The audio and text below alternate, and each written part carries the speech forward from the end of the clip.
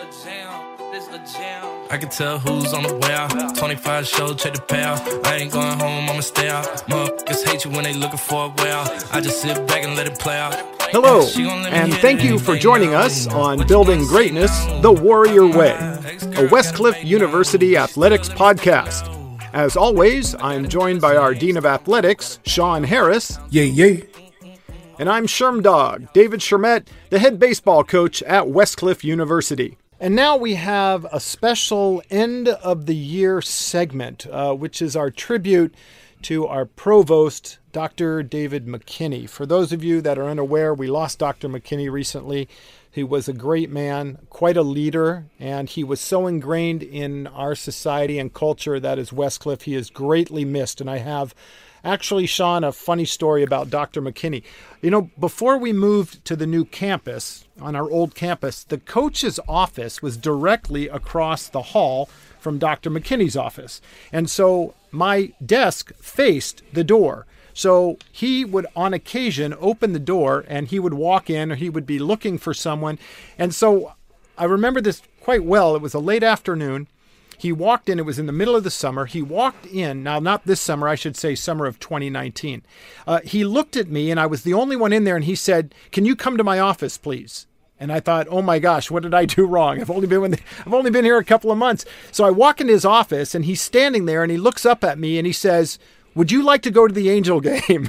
and I thought immediately, okay, I'm going to get in that beat up old truck. Remember that truck that he used to drive? Right. Yeah, and he and I are going to the Angel game. And I'm the baseball coach, so there's only one right answer here. And I said, of course, when do we leave? He said, oh, I'm not going, you're going. We had a vendor that we were trying to do some business with at Angel Stadium, and they had a suite. And so I went there as his guest, and I spent the whole night there talking with our vendors, enjoying the atmosphere of the suite. And it was just kind of funny because I didn't know him very well, but I thought he was inviting me to the Angel game.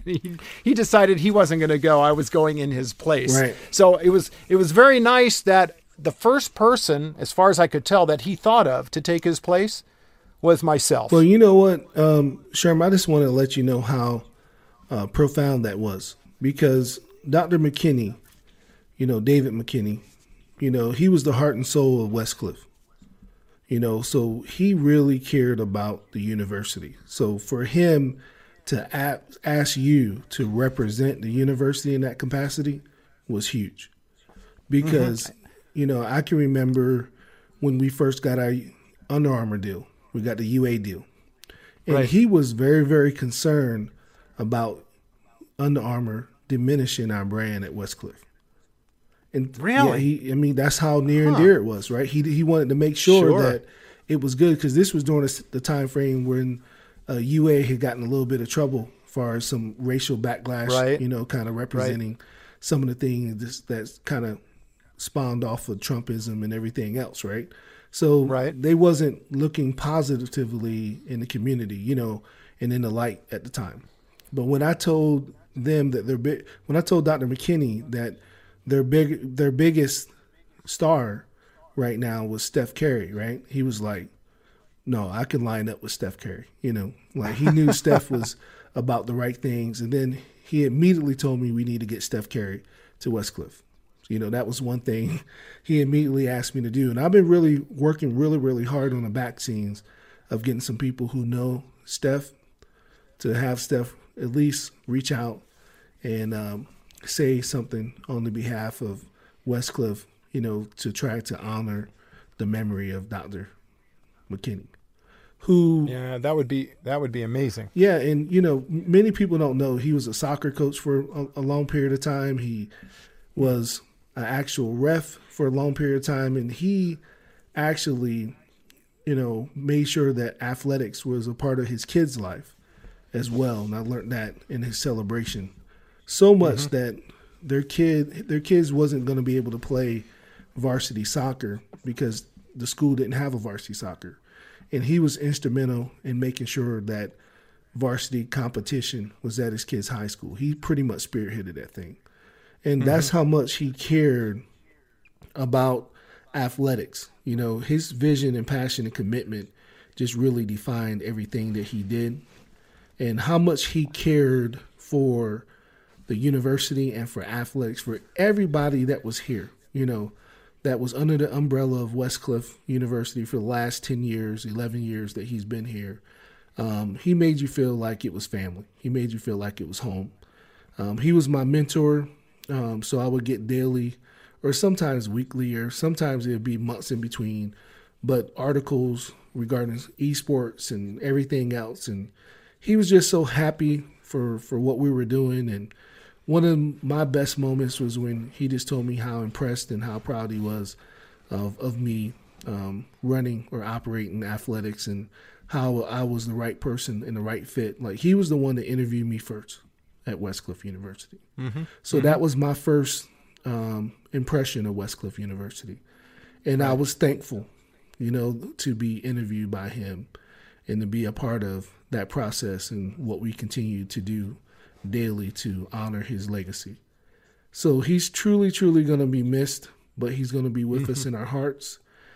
He was dedicated to the students from the academia side of things, and also in the athletic side. And another story I have is we recruited a kid from Fallbrook. That was the city that Dr. McKinney stayed in. Down towards San Diego. Yeah, right in between. Mm-hmm. It's only like 10 minutes from me.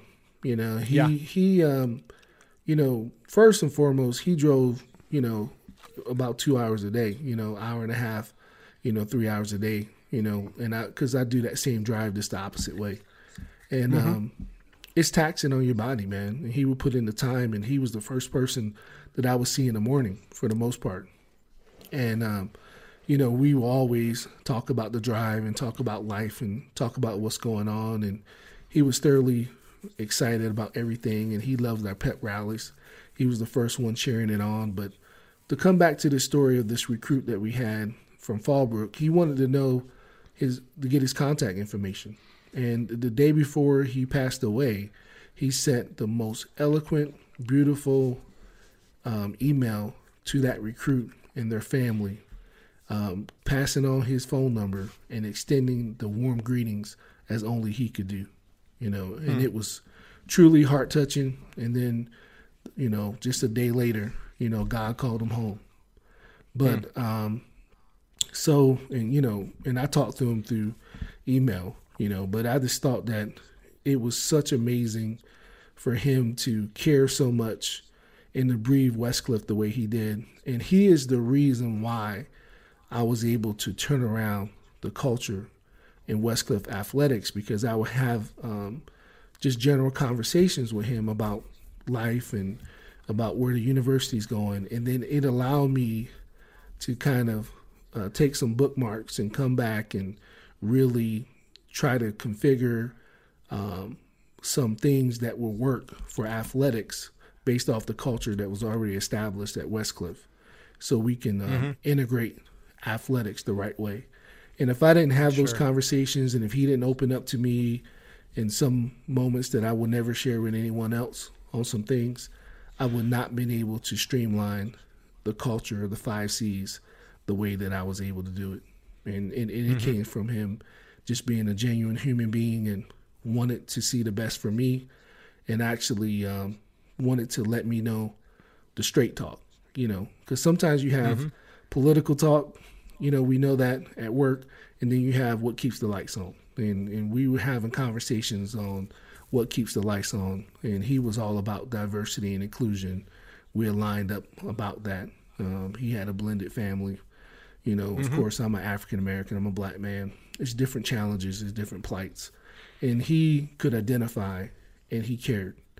And he allowed me to transpose the athletic department in such a way that many couldn't imagine. And we're still running with that. So I haven't mentioned this to anybody, Sherm, but we will dedicate the 2021 season to Dr. McKinney's in honor of his memory. So we will have a week where it'll be Dr. McKinney week in every one of our sports, and we'll pick that week. And that'll be the week where we remember everything that he was about and how brilliant he was. And we just want to continue to carry the mantle, especially in soccer, because that was his sport. That was his sport. Mm-hmm. That's, I love that idea. And Westcliff is Westcliff, where we are now, because of Dr. McKinney, with his vision and foresight. And, one of the things that he used to do that went overlooked, he did a lot of little things. When the holidays would come up or any major event of note, he would always email everybody the history of it. Yep. Do you remember getting those Absolutely. emails? Yeah.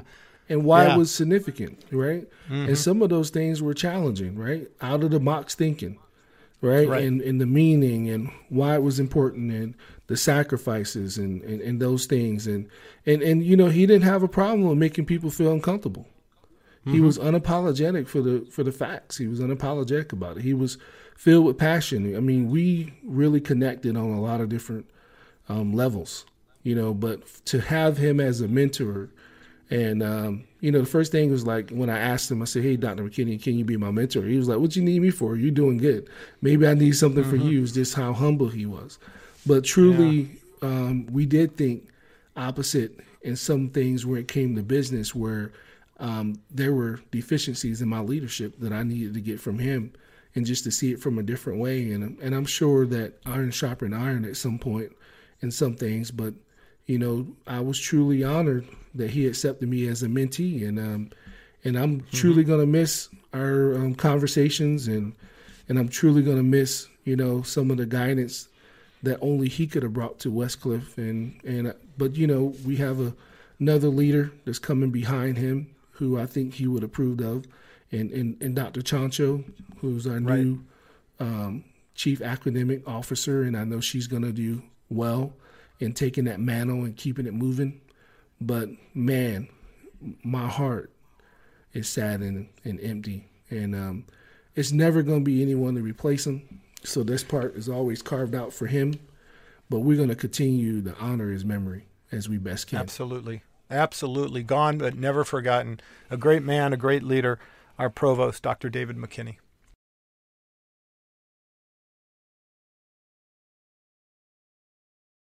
Hey, and we have another great podcast for you today. Always excited to debate the issues with you, Sean. So looking forward to a great one today. We've got a lot more coming up and some interesting points to make today. But before we get to that, have to tell you about some fun, fast sports facts. Now, here's one that I can really get behind, literally. Since 1992, Finland, again, we're going to Finland, has hosted the official wife-carrying world championships. Have you ever seen that, Sean? Have you ever seen it on television? No. Okay. This is going to be interesting. Okay, I have. In the competition, men carry their wives as fast as possible over a long obstacle course. And in the end, the winner receives his wife's weight in beer. Now, I'm assuming we have some married athletes at Westcliff. So we're going to have to get a team together, because if you've not seen this, I've seen it a few times. Usually the men that are carrying the wives are quite huge. I mean, very muscular and large, and the ladies are petite, so it's easier for them to carry. But there is a technique to this. The women hop on the back of their husbands upside down. So the ladies wrap their legs around the husband's neck, and their heads are down toward their husband's back end. So it's just like he's carrying a backpack, basically. And the obstacle course is through water and over jumps and everything. And there's a competition for the last 28 years, the World Wife Carrying Championships. I've even seen the highlights on ESPN. So can we start advertising for a wife carrying team? Sherm, we're in Cali. Somebody would sue us. You know that. That's funny. We're Sue Happy State. You know that. I know that, but the visual is great. I mean, I've seen it before. The visual... Man, I mean, I'm not even going to touch this. Finland is very brave. There. Yeah, they're very brave. Mm-hmm. They're very brave. Yeah, they are. But I'm just glad that my wife is not trying to carry me, because she wouldn't make it. But she's in great shape, so I wouldn't have any trouble carrying her. But her carrying me, she'd be in trouble. She would definitely be in trouble. The visual's great. I can't get it out of my mind. You don't even want that visual. You don't even want that visual. It's like a puppy, trying to carry a 2-ton elephant. Come on. That wouldn't be good. That's funny. It wouldn't be good for her. All right, I got a couple others. Now, this one is pretty interesting. We don't have an archery team, and I don't know if it's a big NAIA sport or how many other universities have it, but archer Matt Stutzman holds the world record for the longest shot with a bow and arrow under Olympic conditions. He hit his mark at a distance of 930 feet. But what makes this so special is the fact that due to a disability, Matt Stutzman has no arms and therefore uses the bow and arrow with his feet, which is, I got a picture of it up. I've seen it. I'm looking at it. I still don't believe it. Hard to believe. I mean, that's incredible. Yes. Number one, I mean, just the yards and distance. That's over 3 football fields. Now, what I don't understand is what they consider Olympic conditions, because I don't know why they even say that. I mean, what's the Olympic conditions? What is that? That's a good question. Maybe like a sanctioned event as opposed to just a club team or something like that. All I'm saying is I don't care what conditions it is. I mean, if you don't have no arms, yeah, you know what I'm saying, and you're still able to perform a bow and arrow, because it's not easy. I don't know if you've ever been bow hunting. I've shot an arrow. I've shot a bow and arrow. Not anytime recently, but I did when I was a kid. I mean, I know you're not the green arrow or anything, but you don't know nothing about the green arrow. But you don't got those type of skills. But, I mean, you know, this is just unbelievable. If you think about the torque and all the stuff you got to do, the flexibility, and, man, it's crazy. I can't even imagine that. Now, while we're talking the Olympics, I want to bring up a point about the upcoming Olympics in 2024. There are plenty of sports that have been discontinued. As an example, baseball for 2024 will not be an Olympic sport. However, how are you feeling about that, Sean? Well, you sound like you feel some type of way. I'm a little concerned, I guess you might say, when a sport like baseball. And I'm really going to not generalize or cast aspersions on it. You are generalizing already. I know, anytime you put that premise up, that means you're about to do it. Okay, here's my thing, though. One of the new Olympic sports for 2024 is breakdancing. So we have... Oh, you don't know about no turbo and ozone? So we have... You know what I'm saying? So we have no baseball, but now we have the new sport of breakdancing. Oh, so I mean, listen, man, it's a cultural thing, man. Is breakdancing a sport? Hey, okay, try to break dance. You know how to windmill? I don't. You don't even know what I'm talking about. You ain't no B-boy. You ain't no B-boy. You don't know what I'm talking about right now. I know a little bit more about it than you think. How about go educate yourself about this? Hey, man. I saw Flashdance. Oh, you kidding me? But that's where breakdancing started, wasn't it? Flashdance? No. Oh, my gosh. Oh, my God. I'm not even going to respond, man. Go do some homework. Okay. Hey, once again, early in the show, I got to pull your card. Oh, my gosh. So you got to earn your card. I know, but when did breakdancing get the sport? Oh, my gosh. I mean, listen, I know you're a little upset because it replaced baseball, and that's your love and your passion. I get that. But to say flash dance is even close to breakdancing? No. But there's a scene in there where there's a guy in the... A scene? Listen, there's a guy in the background holding an umbrella, and he's breakdancing. And that is the first time we saw breakdancing. Okay. No, first time you seen breakdancing.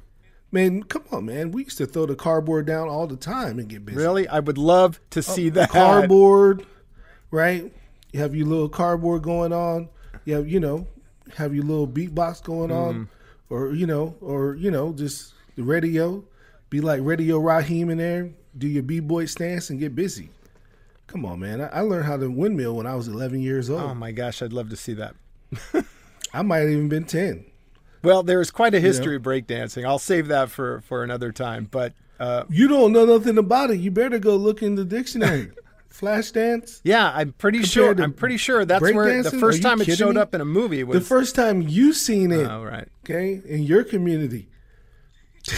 Yeah, I guess it was. Yeah, I mean, it didn't break. Come on, I know, but Cali, right? Can we consider it? You was in Cali. Always, that's what I'm saying. You was in Cali. Can we consider it a sport? So this is back in New York and everything else. That's why I'm saying that the first time you seen it in your community. You know what I mean? Because it took a while to get to the West Coast for sure.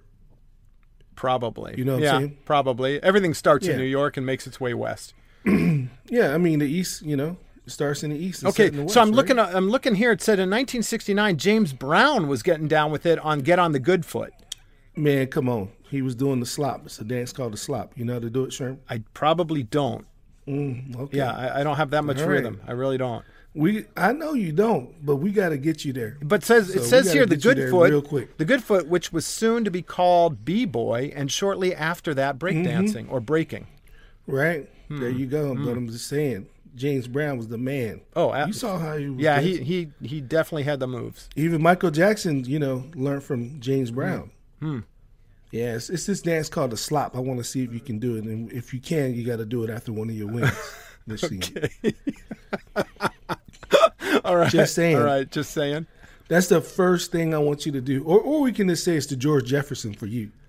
You remember George Jefferson? How could I forget? George and Wheezy moving on up? You remember how he used to start strutting and start doing his dance? Oh, yeah, absolutely. That show... So that's what I want to see out of you. That show was groundbreaking in a lot of ways. Oh, man, come on now. That was the first time we kind of went through some racial barriers, right? We did. And of what he was saying out of his mouth. I can't repeat that. Yeah, of course. Him and Archie Bunker, right? Yeah. Him and Archie Bunker, right? Yeah. Both of those dudes, right? But you know something about that show, what I remember as much as anything? There was a couple on there with a white man and a black woman. It was. You remember that? Yeah, of course. That was way ahead. I don't want to say it was ahead of its time. That was my boy. So do you know how to do the Tom dance? The Tom? Tom. Well, Tom was the white dude that came across. Remember Tom? You don't remember the characters, Oh, right? yeah. You mean in Jefferson's? Yes, of course. And Tom used to do a dance also. That I don't remember. I don't remember the dance that Tom used to do. I don't remember the Tom and dance. And his wife, right? Was Lenny Kravitz's mom. Yeah. Okay. But I forgot her name. Yeah. What was her name on that? Thelma? No, was it? I forgot her name. Thelma was the You mean her real name or her character maid. name? No, her character name. Yeah. Okay, I'll have to look it up. I forgot her character name. All right, I'll look it up. Yeah, but it was so grand. It was so groundbreaking. It was about moving up to the big times. Right? Yes. Yeah. On the east side, right? As the... Come on, man. Yeah. You know the song to that? Moving on up? Do you know the song to that? Yeah. Yeah, finally got a piece of the pie? You bet. Yeah, you had that pie. I was trying to get a piece of it, but you already had it. Well, not back then. I was like 3 years old.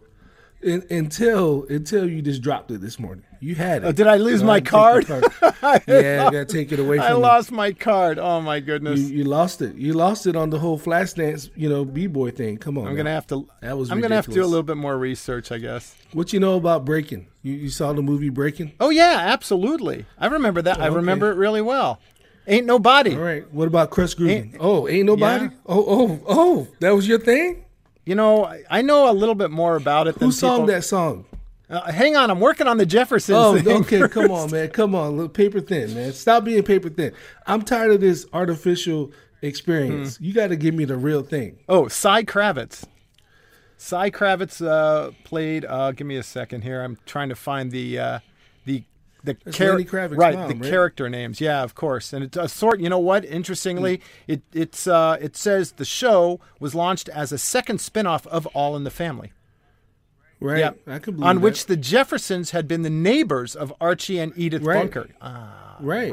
It was really controversial. Yeah, issues of... But I loved it. You know something? There's some pretty heavy issues in there. It says the show... Yeah, it is. The show, it was eventually evolved into more of a traditional sitcom, but it had issues of alcoholism, racism, suicide, gun control, transgender, KKK, and illiteracy. That's...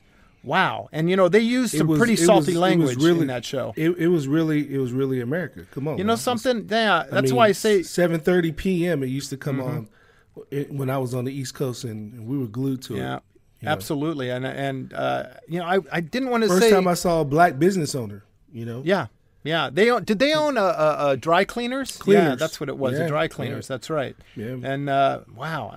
Interesting how... they got took to the cleaners because they didn't get no residuals. Yeah. For their that sitcom, so that was a bad contract. Well, back then, unfortunately, things were handled differently. Come on, man, don't give me back then. The Green Acres and all them other shows had great contracts involved and kept them people paid. Everybody from the Jeffersons pretty much were broke for the most part. Yeah. I mean, they saved their money. If you look back, they saved their money. And another show that was good was Good Times. I don't know if I might be reaching too far in the bag for you now. Remember, I'm a little older than you. How could you forget Dynamite? Honestly, man, I can't. I mean, I understand you like. How about That's My Mama? Hey, Okay, now I'm going to rerun. Hey, I'm not bad. Hey, listen. Okay. All right. I'm giving you an asterisk next to that card that I took for your. Believe me, I used to watch all those shows. Hey, Sanford and Son. Hey, Lamont and Sanford. Red and Fox. Son, man, Yeah, crazy. Absolutely. Those guys. I used to watch all those shows. I grew up in the '70s, so all those shows were big hits back then. That's what we watched. There were a few others. There was the shows like. Well, first of all, it wasn't much on in the '70s. Let's just say that. Okay. All right, the Flintstones probably was your favorite cartoon. Them and the Jetsons at that time. That's hard. It's funny. I watched them on occasion, but it wasn't. I didn't watch a lot of that. So, what when was I your favorite younger. cartoon? Gee whiz, cartoon back then. Yeah, I mean, because there was nothing on the TV. You know what I watched And a that's- fair amount was Popeye. Okay, I ain't mad at you. I was a Popeye All right, yeah, fan. And this is back in the day where TV actually cut off at a certain time at night, right. and they played the flag came on and it was nothing but snow after. Yeah, and right? we only had 9 channels. We had 2, 4, 5, 7, 9, 11, and 13, and channel UHF. UHF, VHF, UHF, Yeah, and top and bottom dials, right? You had to turn them. You had to know what was going on. And then what happened is, and maybe not for you, sir, but if that TV dial broke, then you had to go get device grips. and To turn you it. used to have a bent up hanger as your TV Right. antenna. Well, listen, that was for you, but man, I had to put some Reynolds wrap on them things, man, so I can get a really clear channel. Yeah. Hook it in the back, man. You had to really get that channel going. And then if your big TV broke, you put the small TV on top of your big TV. You know about that. I remember that. So you had 2 TVs, but one was broke, bro. So one just became the TV stand for the TV, but the TV stand was a TV. Yeah. You ain't hear me, Yep. though. No, you know what? You and I are a lot more alike than you realize. Man, We're a lot more alike. Those were the days, right? Yeah. Those were the days. Well, things were simple back then. Things were very simple It back was. then, and it's just not that way now, unfortunately. So You know what? But hey, here's the deal, though. The same principles apply. We just got to go back to executing them. Love thy neighbor, be compassionate for others, right? Being selfless, yeah, thinking of others before yourself. All those things used to happen. I mean, that was a time and day when you actually knew your neighbor, yeah, right? Yeah. And they were friends, and you could knock on their door and ask for the sugar. You ain't knocking on nobody's door. No, now. and nobody locked their front door. You just come and go. They didn't. But if you came in there, you was gonna get the business. Because I'm here to tell you, the 12 gauge or the 410 was in the corner real quick. All right. Okay, no gun controls going on back then, and it seems like it's the same thing now. Right? It is. It is. All right. We were just smarter. We was just a lot smarter, bro. Late actress Roxy Roker was best known for her role as Helen Willis on The Jeffersons, and like her character on the show, she actually had an interracial marriage.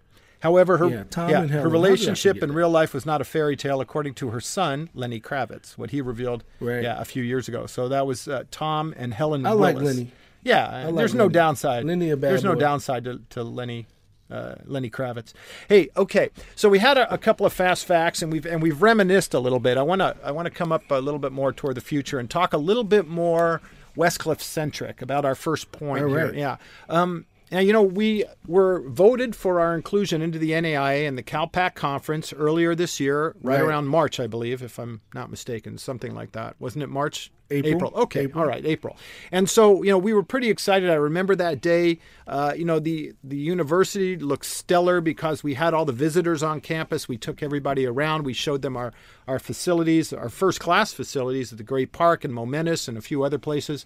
And so, they couldn't wait to vote us in. They approved us for inclusion for the NAIA and the CalPAC conference. In fact, if I'm not mistaken, the CalPAC voted us in before the NAIA did. Was that correct? Unanimously. Unanimously, right. So now it is the protocol, I guess you might say, or one of the rules of the NAIA and the CalPAC conference. Your first year is a probation year in the NAIA, which means you have to sit out a year and you're not eligible for the playoffs in any sport. Is that correct? For championship competition. Right. Okay. Now, Conference and national. okay. Your overall record counts, but you will not have a conference record. Is that also correct? That's correct. Okay. I mean, so you'll be 0-0 in conference. Even though you play a conference schedule, those games count on your overall record, but not your conference record because you have no opportunity in that first probation year to go to the playoffs. Well, a couple of weeks ago, because of this year, the NAIA voted to waive that probation year for us. And so that was about 2 weeks ago, I believe, maybe a little bit more. So they were going to, and if there's a year that should happen, where we wouldn't have to wait, we could be included in the playoff run right away, it would be this year. So, well, they waived everything else. Yes. Right? They waived SAT requirements, ACT requirements. So a lot of things have been waived. Yeah. If there was a year that it was going to happen, this would have been the year. So now, a couple of days ago, we needed the Council of Presidents to approve that as well. So they had a separate vote. And we were fairly certain that we were going to be voted for inclusion. I should also mention there's one other university in our conference, Park Gilbert, that was very much in the same place that we were. They had just gotten voted in as well, and they were waiting for inclusion. But the Council of Presidents, who we thought was almost a slam dunk, denied our entrance. Well, it should have been a slam dunk. Yeah, but why wasn't it? Is there? I mean, number one, I just wanted to say, I appreciate them even considering our, proposal first and foremost, because normally it's not under any consideration, right? So we got further than anyone has ever gotten, as far as trying to get the first year removed. But I'm thinking that, it was stacked with a lot of different things. Different politics involved in there, and this would set the precedents for anything after us.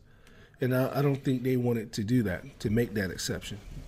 I don't know why, but I think it was unfortunate. I think it was unfortunate for them, to be honest with you. It was a great opportunity, especially in Cali, being a unique. We're like the ugly duckling out here. Especially this year because. Everything is different in California regarding COVID and playing and return to play and return to learn. And, we felt like it was a slam dunk. Yeah. But, one thing I do know is things don't happen to you, they happen for you, right? And so I know, this is the best thing for us. Okay. I got to believe that from a faith standpoint. Okay. But am I disappointed? Absolutely. Am I disappointed for our coaches? Absolutely. Am I disappointed for our student athletes? Absolutely. Administrators, so on and so forth. Because, the sacrifices that they're risking daily to even be able to compete and play is really, really crazy. I mean, especially just practicing. Yeah. Just getting that together. So, although, I'm disappointed, I know it doesn't define us and it doesn't derail us, right? So, being the leader that I am, I have to get back on the horse, but I understand that if some people in my stable, can't get back on their horse faster than I can. So I'm going to respect that and have some empathy for that. But at the end of the day, we need to mount up and roll out, we need to roll out. Sure. Like regulators, you know what I'm saying? Regulators, mount up. We just got to mount up. Sherman, this ain't the first time in your life you ever been disappointed. No, this ain't the first time that something should have been 100% that hasn't, and yeah, it's disappointing. It really is, and I know I always have a way of making it seem like it's insignificant. I'm not saying that, I'm understanding how my coaches and athletes feel about it, but I just know that, hey, we wasn't supposed to be there anyway, but damn it, we wanted to win it all. But we didn't fall short. They just made a decision. And we got to believe that decision is in the best interest for us. So that's all I'm asking. Well, but listen though, Sherm, get it out, man. You don't have to, you don't have to like it, and it's okay for you to vent. Because guess what? You venting up to me. So it's okay to vent. And it's okay for us to talk about it, right? Because it doesn't make any sense. It's nothing they're going to say that's going to justify why they didn't do it, unless it's on a financial deal. Mm-hmm. Well, what? Because it holds teams for a couple of years, yeah. right? It holds you for a couple of years. Okay, but what's the point of why is that rule in place anyway? Why can't you just automatically? My thing, I have no clue, but here's the deal. I know normally rules are in place, right, for two things. It has to do with financial and risk. I know that. Mm-hmm, mm-hmm, okay.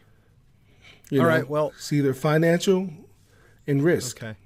Those are the two things, that normally happen when it comes to decisions like this. Okay.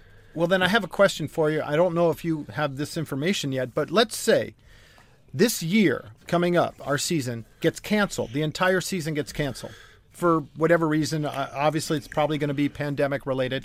Would that count as our probation year? It should. It should. I'm not taking anything less than that. We didn't do anything. Right. But that would count. I'm assuming that would count as our probation year, and when we return. This is our probationary year. Hey, if you decide to cancel it, that's not on us. Whether we play it or not. If we decide to cancel it because it's safe, it's still not on us. Look at the times. Yeah. Right? Yeah. Okay. All right. It's extenuating circumstances, mm-hmm. right? Mm-hmm. Acts of God out here, I think, okay. Would be the insurance term. All right. Well, I could understand if there's a year that we should be included, this should be the year. I mean, it should be. Everything else is getting waived. But let me give you the flip side. If it's any year that you want to be under probation, it would be this year. Yeah, there's an argument to be made both right? ways. Yeah, you're so correct. I mean, we're good regardless. I know. But what we need to do is we need to make sure we focus our energy in the right direction. So when it is time for us, right, we got to take care of business. But this just comes down to like everything that's kind of been happening this year for us. Like, we need to learn to be patient. Nobody wants to be patient in this microwave environment, right? Right. And that's the cool thing, and that's one thing I just want to share with you that I'm so proud with my son is right now. I got a chance to see him this weekend, and he hasn't batted an eye. He's ready to go. Body's ready. He's physically ready. His game is ready, right? But it's a process, right? Every culture has this process, and you have to endure the process, right, to be able to gain the rewards. So you're saying we have to pay our dues. We do. And that's the same way as my son, over at, in the Zags culture, right? It's a process there. It's a process with the NAIA, right? It's a process. Mm-hmm. We ready. We did historical things in regards to being a full membership. Because normally they don't give you full membership, Sherm. You go through a probationary period there. You know that, right? So not every university just on their first attempt gets to go through and have full membership opportunities. Mm-hmm. We did because we were ready. Yeah, we stay ready. Right? So we don't have to get ready. Absolutely. And, and that's the whole deal, that whole mindset. So, but, everyone outside, even our peers, right, expect us to be there, right? They expect us to be there. So then you get this whole boulder on your shoulders because of someone else's expectations. But those who know understand that good things take time, right? Good things take time. So we have to be patient, and that's kind of the same thing. I don't have to tell my son that because some of these same principles we have with the 5 C's, he was born with that stuff. That's the same way I run my household, so we understand it's a process. We're not worrying about everybody else. There's no comparison to what we need to do. So everyone will make a narrative or assume that, hey, maybe we didn't have our stuff together at Westcliff, right? But we know that's not true, right? We know that's not true. It was a decision, to the gatekeepers, right? And the gatekeepers at NAIA, right, decided that they don't want us in post-play. Now, every other university should be thankful, right? They should be thankful because we could win in a lot of sports this year. We have that proven track record. That's one of the reasons I'm so disappointed. Right. Yeah. And in comparison, when I look at Dom's career, he's been nothing but a winner, right? And now he's in another winning culture, right? But it's a gatekeeper and it's a rite of passage with everything you need to do. And you got to come in and you got to take care of business. So I was emphatically proud. And I don't know if those two words come together, but that's sure how they I felt. do. You know, that he was patient because he only played 2 minutes, right? And I didn't. You mean know against that. Iowa? I think somebody. Yeah. Watch the Right? game. And he's not a scrub. You know what I'm saying? But he only got in for 2 minutes, right? College rotation 3 anyway, maybe 4, TV timeout, right? But when he came in the game, man, he stayed locked in. When he came in the game, he made the right plays in those 2 minutes. He didn't try. He's a 25-point scorer on every level, right? So he is a prolific scorer. He can score at this level, no problem, right? But see the growth and understand the game and the functionality. I was happy. That was a great 2 minutes. You know, strong rebounds, strong lockup. On time, on target to Suggs, who was on fire. Oh, he was right? 6 of 7 from beyond the arc. Yeah, right. And then Dom, missed a 3-point, shot, but he shot over 40% his whole career. Well, he only took one shot from the 3. Yeah, he's only took one shot. But I'm just saying, so from the outside it'd be looking like, hey, But the great thing was, I don't know if you heard what Clark Kellogg said was, hey. Few believes that these guys going to have intricate parts, right? What's going on? So they just got to go through the process of whatever that is. And I can tell you here, America, like I tell, because that's family to me. The Zag Nation few, they family, right? I trust them. I don't got to go look in the oven and see if the cake is rising or not. I don't care about that.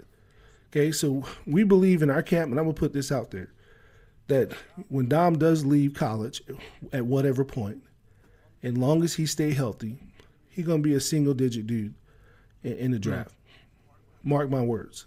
Bookmark that. Oh, I'm sure. So he's playing against a single-digit dude right now that's in college that's lights out right now. Best in basketball. Right? So every day he's learning. He's getting a new experience. So he'll be fine. When you got talents and smarts, you're going to be good. Westcliff, we're going to be fine, Sherm. We got talented coaches. We got smart athletes. We got great administrative and staff and support help. We're going to be okay. We just need to be patient. And it's hard to be patient when you're ready. It's hard, man. I mean, you're ready. I don't like the fact that our fate is not in our own hands. Right. Well, nobody does. But that's where we have to have faith. So someone asked me something ridiculous. Right? Was it me? I usually do that. No. Okay. It's two things. Like, so whoever I am. So here's the deal. First thing is, Sherm, who I am at work is exactly who I am at home. It doesn't change. This is me, right? I don't put on the work face, put on the home face. You get me, authentic, right? The dude that can't pronunciate half of the damn words in the English dictionary. It is what it is, okay? Okay, I got a track record to prove that I can get the damn job done. Oh, yeah. But I can't articulate every damn word. I'm a lazy speaker. It is what it is. But I roll up my sleeves with the best of them. And yeah, I got the education to back it up, whatever, right? Because I'm diligent and disciplined in what I do. But at the end of the day, man, this is what we do. This is who we are. We are authentic selves. And I'm unapologetic about that. So I know we're ready, right, to do big and better things. But we have to learn patience, right? And we have to look inward. But the biggest thing that I'm worried about is because nobody we're driven over giving. Nobody promised me anything or promised my family anything, right?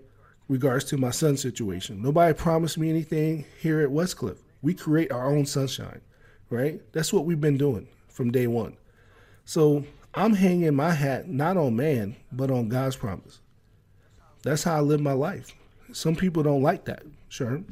This ain't gonna go over well with other people when they hear this, right? But it's real. It is what it is. I have my faith in God's promise. And that's for my family and what I do at work and everything that I apply myself to. It's nothing in this life that I've lived so far that I haven't applied myself to that didn't become successful when I apply myself. So if I don't apply myself, then it must not be important to me, right? So That's kind of how it is. So I got a bunch of hungry coaches, Sherm, that's really, really hungry, right?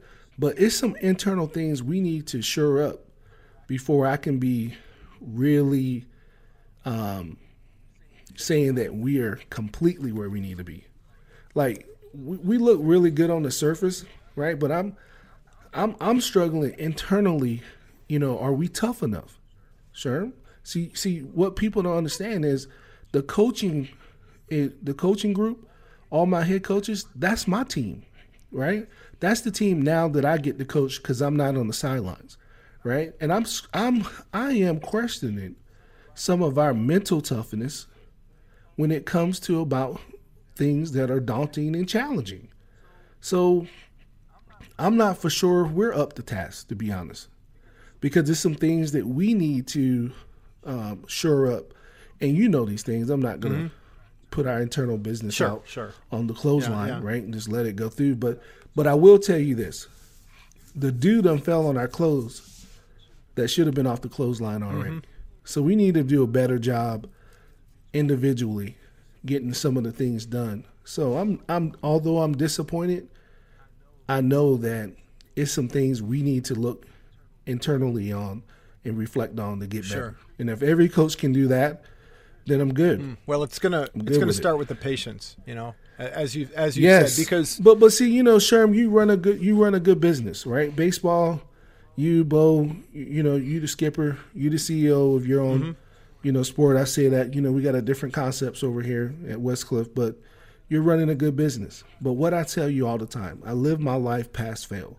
I can be 99.9% good, right? And if we're not 100%, I cannot celebrate incomplete. So that means we're not good, right? So that's a different standard. So when you're living your life like that in every aspect of the game, not all of our sports are at optimal level, right? And you know, I came from an environment, 8 years in the Marine Corps. You're only as fast as your slowest Marine, right? Yeah. So we're only as good as our worst department, you know, so that's where we are now. We have to get some things in order, and we need peer accountability.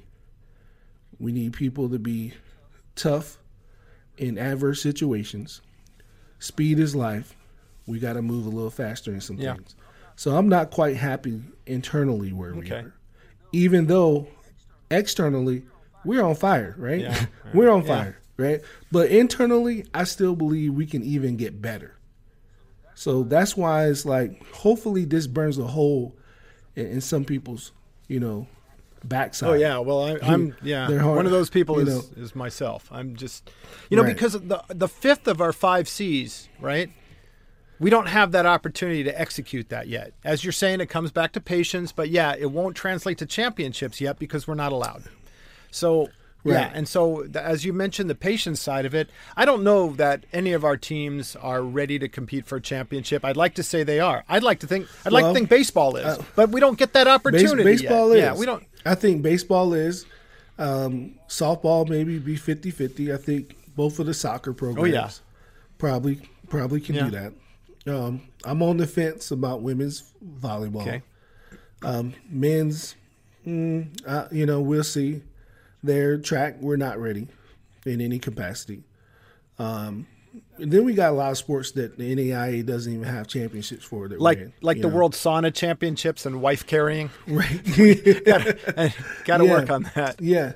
You know, but, you know, to be honest, like, seriously, we got surf. Yeah. You know, we got water polo. Swimming and diving. Right. Yeah, swimming and diving. Lacrosse. I mean, right. And then basketball, which is my favorite sport. And happy birthday to basketball today. 129 years, I think, if I'm not mistaken, when Dr. Naismith brought that beautiful game in my life, in the life of everybody else. I think it's 129 years, but don't quote me on that. But it is basketball's birthday. You know, my thing is our basketball program can get better, but we right there, men's and women's. We right there. So do we need some more skills? Yeah, skills and drills, absolutely, man. We need to get that popping a little bit. So I just call it how I see it, man. And you know, even if some of our coaches are upset with my assessment, it is what it is. Yeah. Yeah, that's how I'm looking at it. You know, it just the more I walk through life, the more I apply your principles. Like if something doesn't go right, well, hey, whose fault is that and why? Can't blame anybody else but yourself. Yeah, you know, you're gotta look in the mirror, right? You're gonna have to do better. You know, and that I never always thought of that, but now I start to think of it more often because I've been with you for 2 years. Yeah, and here's the deal, Sherm. I said all of those things, and at the end of the day, all of that is on my shoulders because I'm the leader, and I have to squat that weight, right?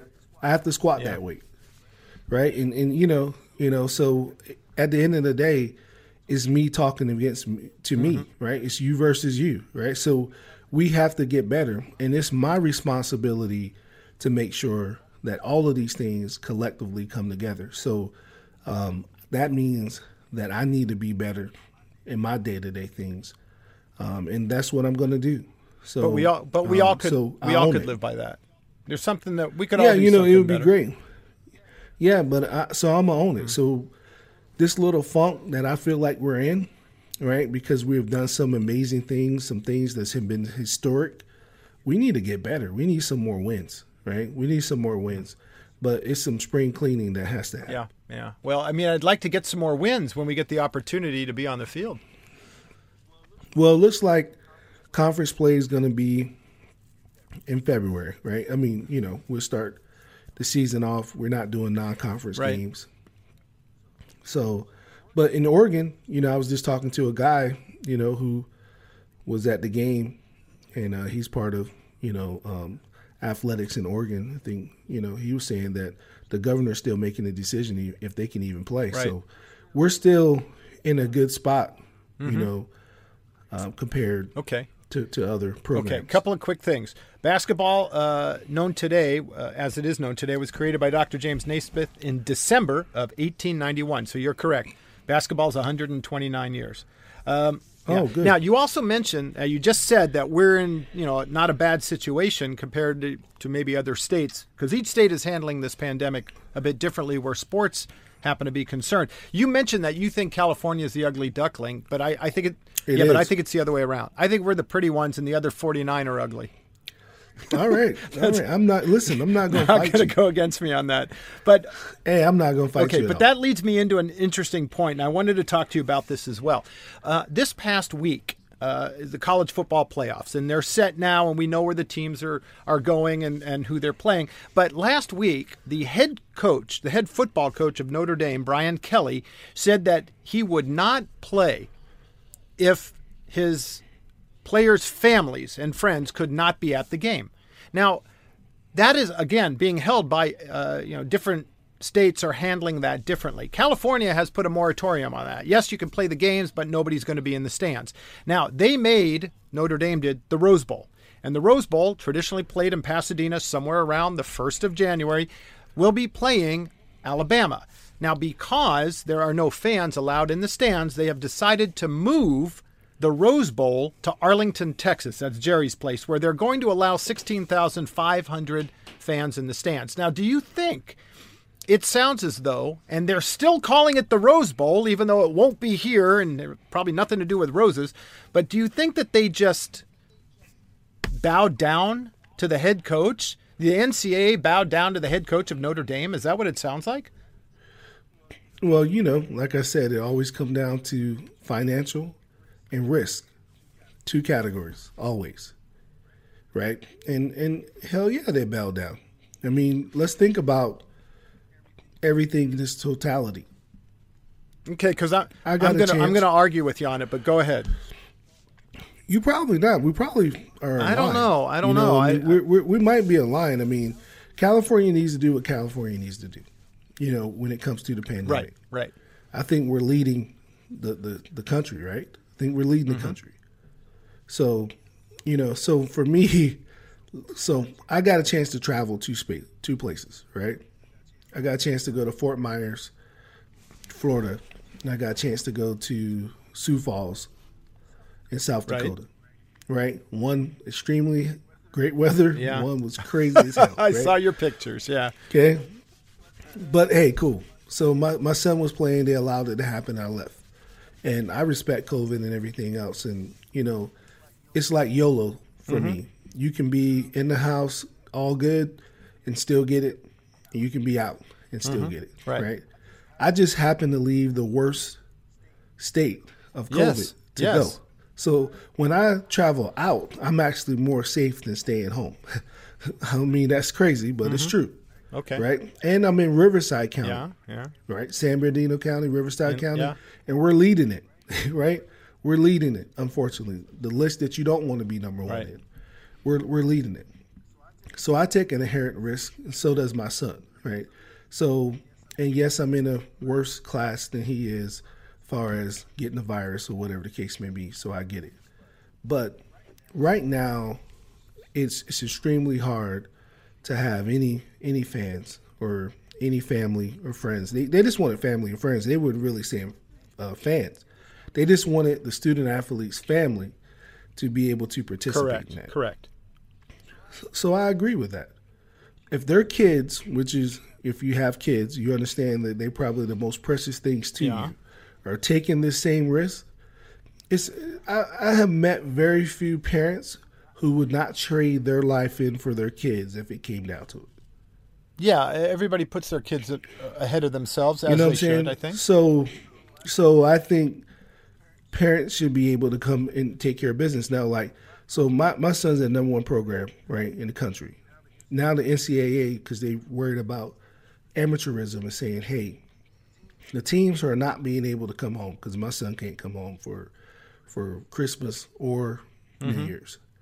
That they're giving a certain amount of dollars for hotels and travel for parents to be able to come to the university, right, to see their kids so they can have Christmas. Okay. That just came down the pipe, the last couple of days. Right. But also part of that is so they can avoid the whole amateurism pro thing, right, because they are treating them like pros, right? It's serious TV money, revenue deals happening, right, with the the play happening, right? So I think we're at this point now where we just have to do our due diligence. And you can't, and I get it, Rose Bowl, I get it, should be in Pasadena. It's not happening in Cali. I'm very, very afraid of our season right now. I'm very afraid of it. Yeah, I am. I am too. I'm a little skeptical, especially after one of our conference opponents opted out. San Francisco 49ers had to go to Arizona. True. Right? And one of our conference opponents has already opted out of the season. Yeah, Emory-Riddle, right? Emory-Riddle. And then I think Menlo's out of it. I believe so. That's the other. Yeah, but even so, there are teams. I could pull the plug. I can pull the plug for us, and it probably would make sense. Okay. How would you feel about that? Because I've been 50-50. I know. Sometimes I'm 80-20. I know. Sometimes I'm 60-40. Sometimes I'm 90-10 on just pulling, the trigger, not even doing that, not even having that risk. So the first step I did was I took away non-conference, right? Yeah, right. And we're not replacing it. And I'm sure I got coaches like, Sean, what are you doing? Why are you doing this? Because I care about you, right? I care about you. And plus now, knowing that the NAIA don't care about our university, true, as far as taking this risk, I'm more advantageous to cancel this joint than I am not to. Now, luckily, all of our COVID situation has been non-athletic, situations. Right. So that's the only thing that's keeping me in there. But if we have something that outbreak or something that gets out of control, I'm here to tell you I will pull the trigger on our season because it wouldn't make sense. Yeah, I know. And you have said that your first duty is the health and safety of everyone involved. And obviously that makes sense. When you ask me if it concerns me, of course it concerns me. One of the things that concerns me in particular is that if we have athletes that are here because they want to play their sport and then also get a good education, they're not having the chance to play their sport. Are they going to stay at our university? Where are they going to go, sir? Maybe, especially the freshmen say, I think I'm just going to bump back to a JC.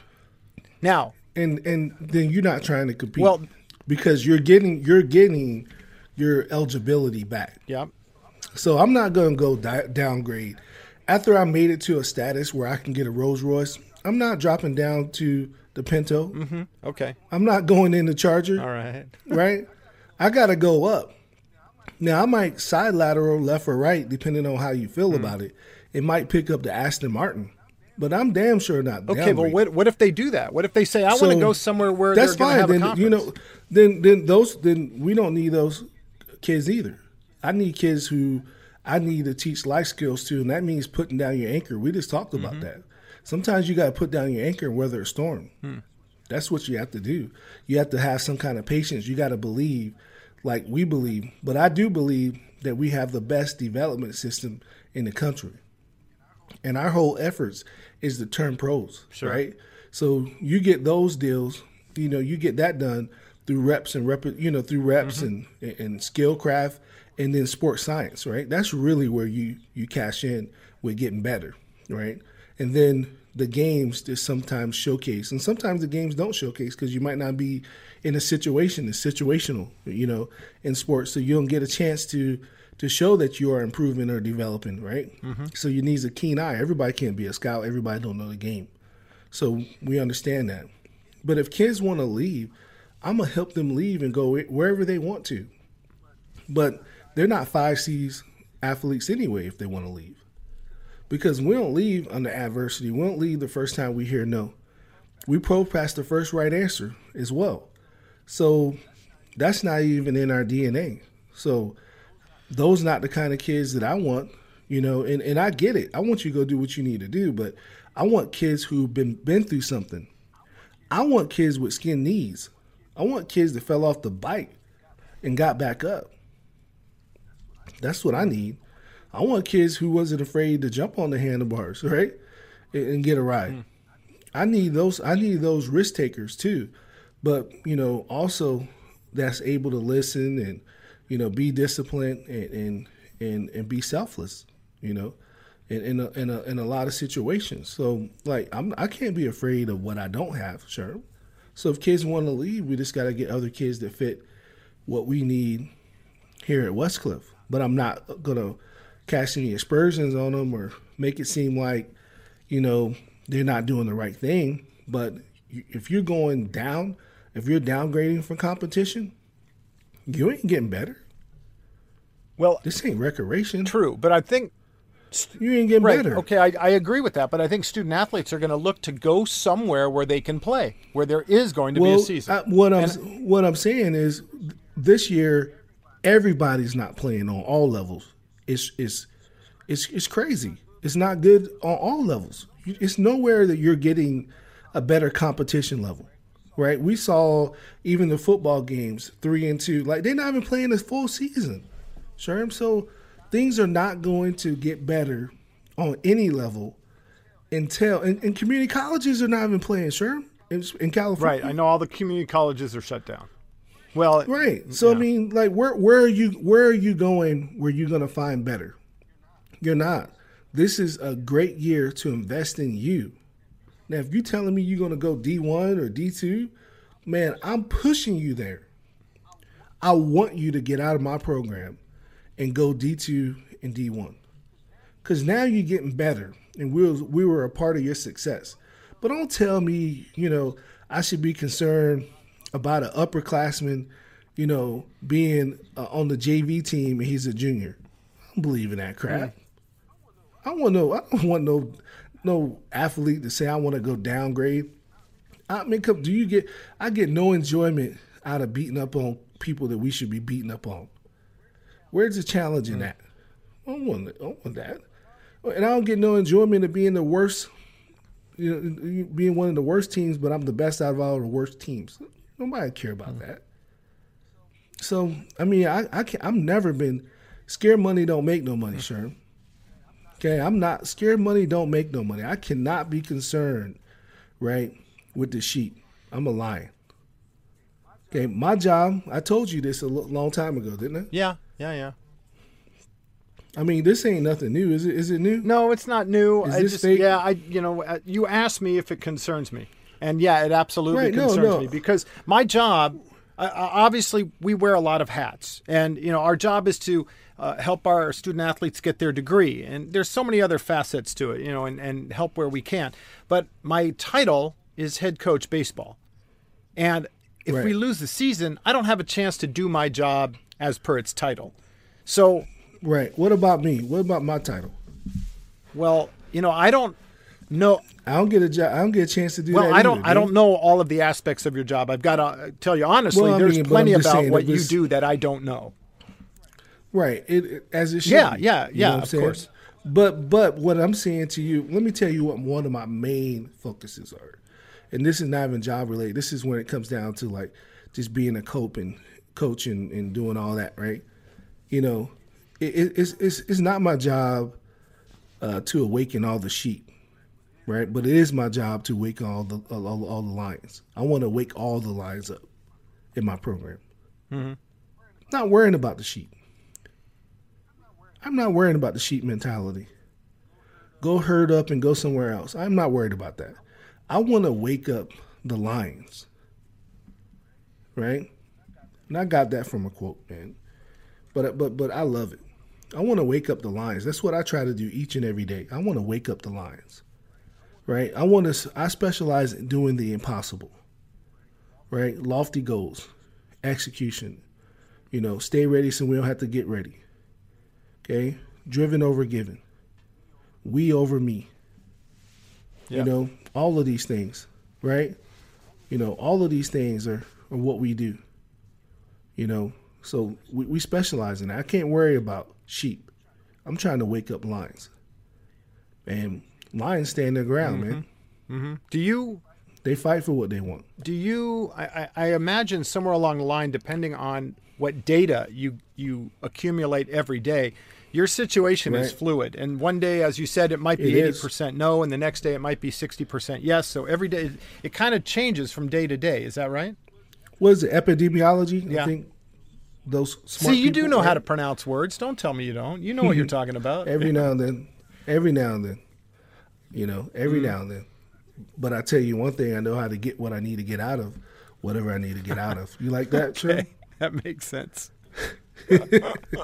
Hey, I'm common people. I was raised in 21811 by very intelligent people, educational background and everything.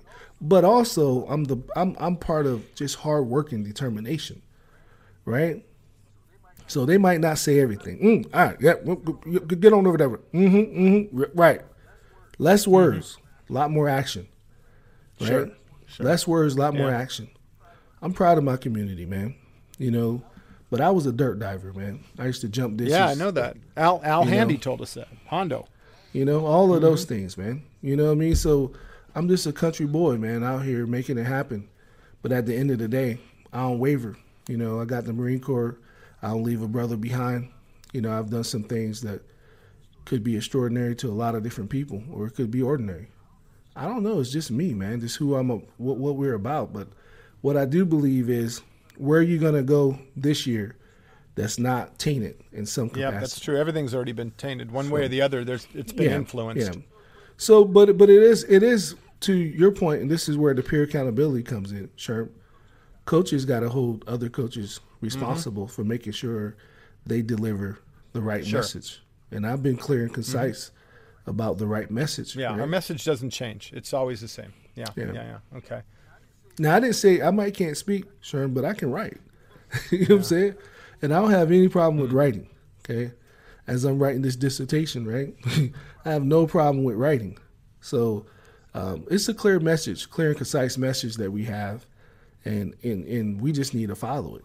But how you think Coach is going to feel about us not getting approved for post-play from a coach's perspective? I can't even talk about it because it angers me, especially because we were at the finish line and we were blindsided, literally, by the Council of Presidents. And so, were we blindsided? Well, the talk in between the two votes, in between the NAIA vote and the Council of Presidents, the talk in there was like it's a slam dunk.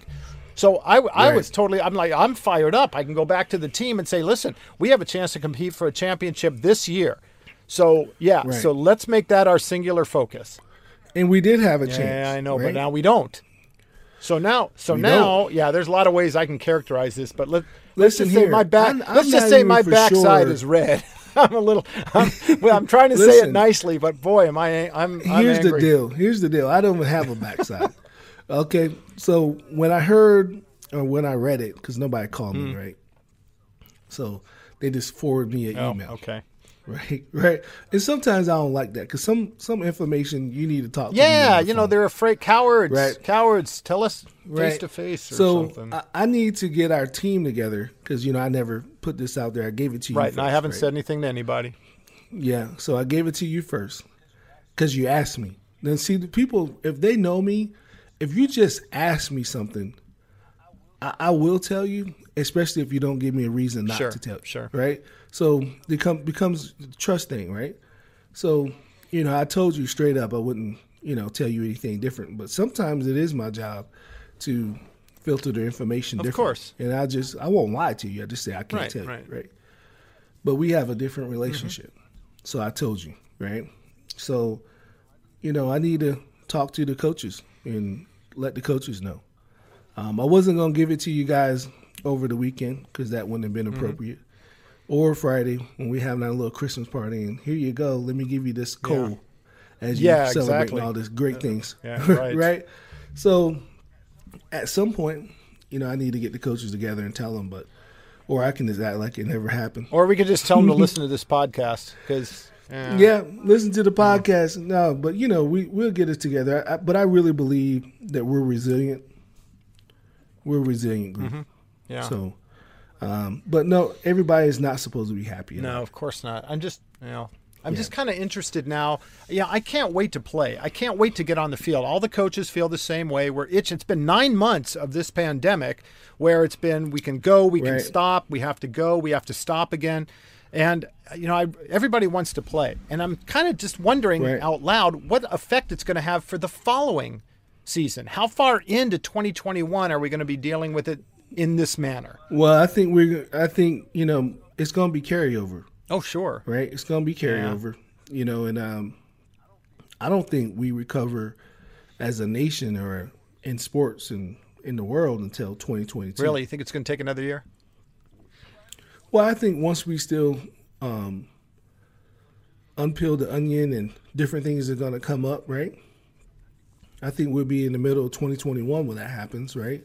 And then we might start to get our stride in fall of 2021. And then we're looking at 2022 where I don't think it's going to be a year of Jubilee, but I think most of the hurdles will be jumped over. We'll clear because, it's just different demographics, right? It's too many disparities in America that everybody, every situation is different. That's what makes us unique, right? So, and we're talking about healthcare, sir. So I'm not going to start another topic, but you already know the disparities in healthcare from a demographic standpoint, right? So some people are just not going to get vaccinated right away. Some people not going to get access to the vaccinations. And then, this is one thing I wanted to say, because you asked me that I had anything to say today. When has taking a vaccination is similar to a kid announcing where they're going to college at? Like, why are we putting this on TV like, oh, this person's the first person who get the vaccination here, right? And I'm seeing all these people in color and all this stuff being staged up, knowing that most common people ain't going to be able to get this vaccination in the same time frame that's on food stamps, that's on welfare, right? All those things.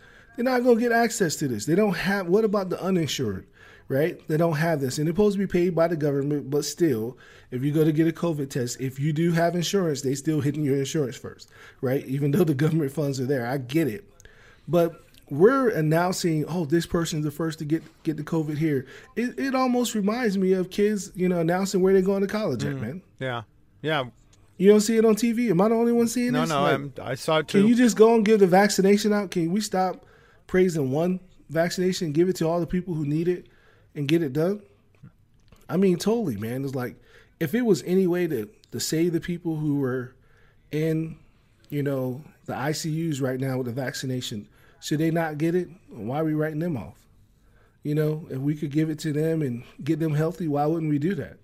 It's crazy to me. Well, there's plenty about it that I don't know. I mean, I haven't looked at the studies enough to know that if you already have it, is this going to cure you of it, or is this just a preventative measure? Yeah, I don't know. Yeah, if you take it before you get it. Yeah, because like when a flu shot comes out, we go get flu shots because we don't want to get the flu. So is this similar? Right. I mean, is this something that's going to help you prevent it? Now, the numbers also, as I've seen it, say 38% of people are not interested in getting it, whether they're anti-vaxxers or maybe they have religious beliefs or whatever the case may be. They can opt out. Yeah. But I'm also wondering how many businesses are going to say something to the effect of, you have to be vaccinated or you cannot have a job here. Right. I'm sure that's going to happen. Somewhere. Oh, yeah. Sure, absolutely. Or whatever. It doesn't necessarily have to be a business. It could be anything. But here's the deal, though, Sherm. I want to also say that I'm just not pro-vaccination to the point where you just get vaccinated without getting educated. Exactly. Yeah, you need the education. Absolutely. Yeah, I do think you still need to do your due diligence, right? And I do think you have an opportunity to say what you want to do with your body, if that's what you want to do. But you can't go to school without getting all your shots. That is true. Right? You're absolutely right. So they're going to make that mandatory, or you're not going to where people congregate on a common basis, all the time, right? It's going to happen. So we might see a lot more homeschooling because of that. Oh man, we're going to see a lot of stuff going on, right? And we're going to see people upset and people who just going to, we like to call them resistors, but they got a right to do whatever they need to do. In this country, you do. You have that. Because you fought for it. Mm-hmm. Right. I did. And I'm going to get vaccinated, Sherm. I'm just going to be on record to let you know. Because for 8 years, I didn't know what the government was putting in me when I was going overseas, getting all these shots, standing in line. I couldn't question it. So I had no choice, Sherm. Yep. None. When I was in Saudi Arabia, Kuwait, Somalia, all these places, we go get a shot. And nobody told me what the shot was. They said, get in line, Harris, get in line. Last 4. Boom, boom, boom. It's over with. What did we just get? Yeah, don't worry about it. Just get back out there. Don't worry about it. Get back out there. And, I have friends who suffer from, Persian Gulf War syndrome and everything. I'm just glad that my body took it. But I still don't know what's going on, man. I have to get tested every year for asbestos because I was exposed to asbestos in Kuwait. Staying in an old abandoned schoolhouse, taking care of this country. So it's tough, man. It's tough. Oh yeah. Well, we have a lot to consider as the next month, 6 months, 12 months come up, and most of the decisions are going to have to be made by you. So I will wait. I will wait on your lead. Listen, be encouraged, man, because all of my decision making starts with me hitting my knees. So hopefully that give you a little. Yeah, absolutely. I know you've got tremendous faith. Yeah, so that's where it starts. And then I move from there. Okay, very good. All right. So, well, hey, as I say, we have a lot to consider. Hey, I want to close today with our artist of the day. Are you ready? You want to do that? Okay. All right. I'm not going to tell you who they are, but I definitely have a song. And they were a pretty big deal, and I'm sure you're going to know who they are because this is right. Pretty big deal. This is right in your wheelhouse. All right, so you always say everything in my wheelhouse. And I got you teed up right now. This is a group that was formed in 1982, Brooklyn, New York based. Consisted of a vocalist, a main lyricist, and a turntable. Now, if I tell you their names, you're probably going to get it. The first one, the vocalist and main lyricist, Jalil Hutchins. Does that ring a bell? No, I know that's not what they went by. No, hang on. Okay, the co-vocalist was John Fletcher, a.k.a. Ecstasy. He wore a Zorro-style hat as his trademark. Now, the last of the three you're probably going to get. The turntable artist was DJ Drew Carter, a.k.a. Grandmaster D. Okay, Grandmaster D. Everybody was a Grandmaster. Yeah, that's true. Coming out of the fertile New York rap scene of the 80s, they were one of the first rap groups to add R&B twist to their music, thus laying the foundation for a new genre of new jack swing. The group made its name with good-humored songs, here we go, such as Magic Wand, which was the first rap song accompanied by a video, The Haunted House of Rock, and these two were their biggest hits, Friends and 5 Minutes of Funk. Man. Absolutely. The party didn't start till I walked in, and I probably won't leave until the thing ends. In the meantime and in between time, if you work your way, then I'll work mine. We came here together so we could have fun. Me and you, baby, going one-on-one. Then this is the last chance for me to get off, so you either get lost or you ought to get lost. I'm just about ready to do my thing because I'm a stone cold Westcliff rap machine. I'm going to give you what I got, and baby, that's plenty. And never has one man rock so many. Gonna make you work and make you sweat just to see how funky you can get. And when I'm on the mic, I do serve long, and I go by the name of the rapper Sherm Dog. That is whom I kind of improvise a little bit there with Westcliff and Sherm Dog. I know he gonna whip your tail when he see you though. He said, "Don't be messing up my lyrics." I know they've got. Nah, man, Houdini, man. Hey, I can remember buying that tape back in the day. It wasn't no CDs back then. Tape and also 8-track back in the 80s, believe it or not. That's how far. Now, they had a series of really cool albums, Back in Black in particular, where they, we did records. And that one with Friends and 5 Minutes of Funk hit number 4. That was their peak of all their songs. Man, I used to have some turntables, Sherman. I used to play them all the time, just mess around just as free time, just to relax me. Music really relaxed me. Now I'm trying to learn how to play. Did you used to scratch? I did. I'm gonna have to. You know what? When the next event we have on campus, like a pep rally or something, I got to get you the headphones. Right. You know what, man? Here's the deal, man. I started to buy some more turntables and then some records because in this pandemic, you're at home. You just need to escape. And music just allows me to escape. So just messing around with that, I could get lost. And I lose a couple hours. That is coincidental because their 1985 album, 84 album, Escape, was their biggest, as a matter of fact. That's the one that had Friends, 5 Minutes of Funk, and The Freaks Come Out at Night. You remember that song? Oh, man. Of course. Houdini was huge. I used to love them. I had a roommate, Chuck Johnson, our center fielder, who used to listen to them religiously, and so he got me hooked on them. So I used to love Houdini. When I was in college, I listened to Houdini. Hey, Houdini, you had to have the brim. Remember the brim? Oh, yeah, the Zorro style hat, that big hat with the big brim. Yeah, they had some serious style. And you know what? They did it the right way. They were one of the early groups, and everything changed, of course, when we got into the 90s, and we kind of bumped back and forth. We'll have something a little different for them on the next one. Can you give me something in the 90s? Can you give me something? Well, you know what? You could talk about East Coast versus West Coast. Suge Knight and Snoop Dogg and Tupac. And I don't care nothing about that. But there's something in the early 90s. Give me that was all 90s. Give me. Well, then give me 88 to like 92. How about that? Oh, you know what? Well, I got the perfect guy. I got the perfect guy whose name used to be Stanley Burrell, but you knew him better by a different name. Do you know who that is? No, who's Stanley Burrell? You don't know that? He also was a bat boy for the Oakland A's because he hails from Oakland. So you talking about too legit? Yep. Hey, that's it. I'm talking about MC Hammer.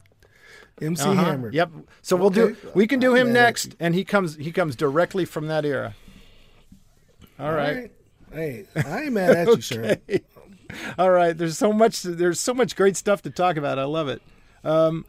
What is all this? I'm getting a lot of messages. It's probably a good time that we should knock off today. I'm getting a lot of emails and G chats and texts. I'm going to have to go to work, and I got a recruiting call coming up in a little bit. So, hey, you better go to work. Yeah. Thanks. I know. Somebody got to fill it up. Somebody got to fill it up on my timesheet. Well, hey, another great one today. I really had a lot of fun. It's always a pleasure to go back and forth with you on our podcast. Hey, it's all about you, never about me. I don't know. It's about us. You know what? It's about baby. Westcliff. Building greatness. Yep, Let's go. Building greatness. All right. The warrior way. Hey, have a great holiday, too. We'll talk to you real soon. Hey, no doubt. All right. Thanks so much. Later.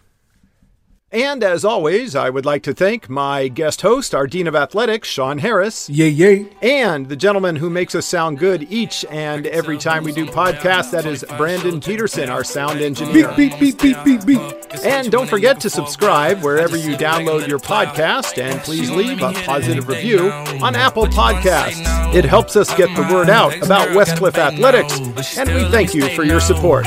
And keep an eye out for the next podcast. Cape Town too. Whole gang eating steakhouse food. Get the check, I ain't checking what it came out to. I tell promoters I don't talk about the money. You know who they hand the envelope to. Big John got the cash and he been the go-to. Heard the beat told Nicky put it in the Pro Tools. Got a fountain on the chain and it's indigo blue. Might fuck around and get a gold tooth. I'm a restaurant goer, never been a Whole Foods. She gon' listen to the song, say this shit the whole move. I'm in the mountains out west on a tour bus texting a chick I used to mess with. Got her in the bed doing video shoots. Tried to send one to me, but it didn't go through. Damn, she gon' let me hit it any day now.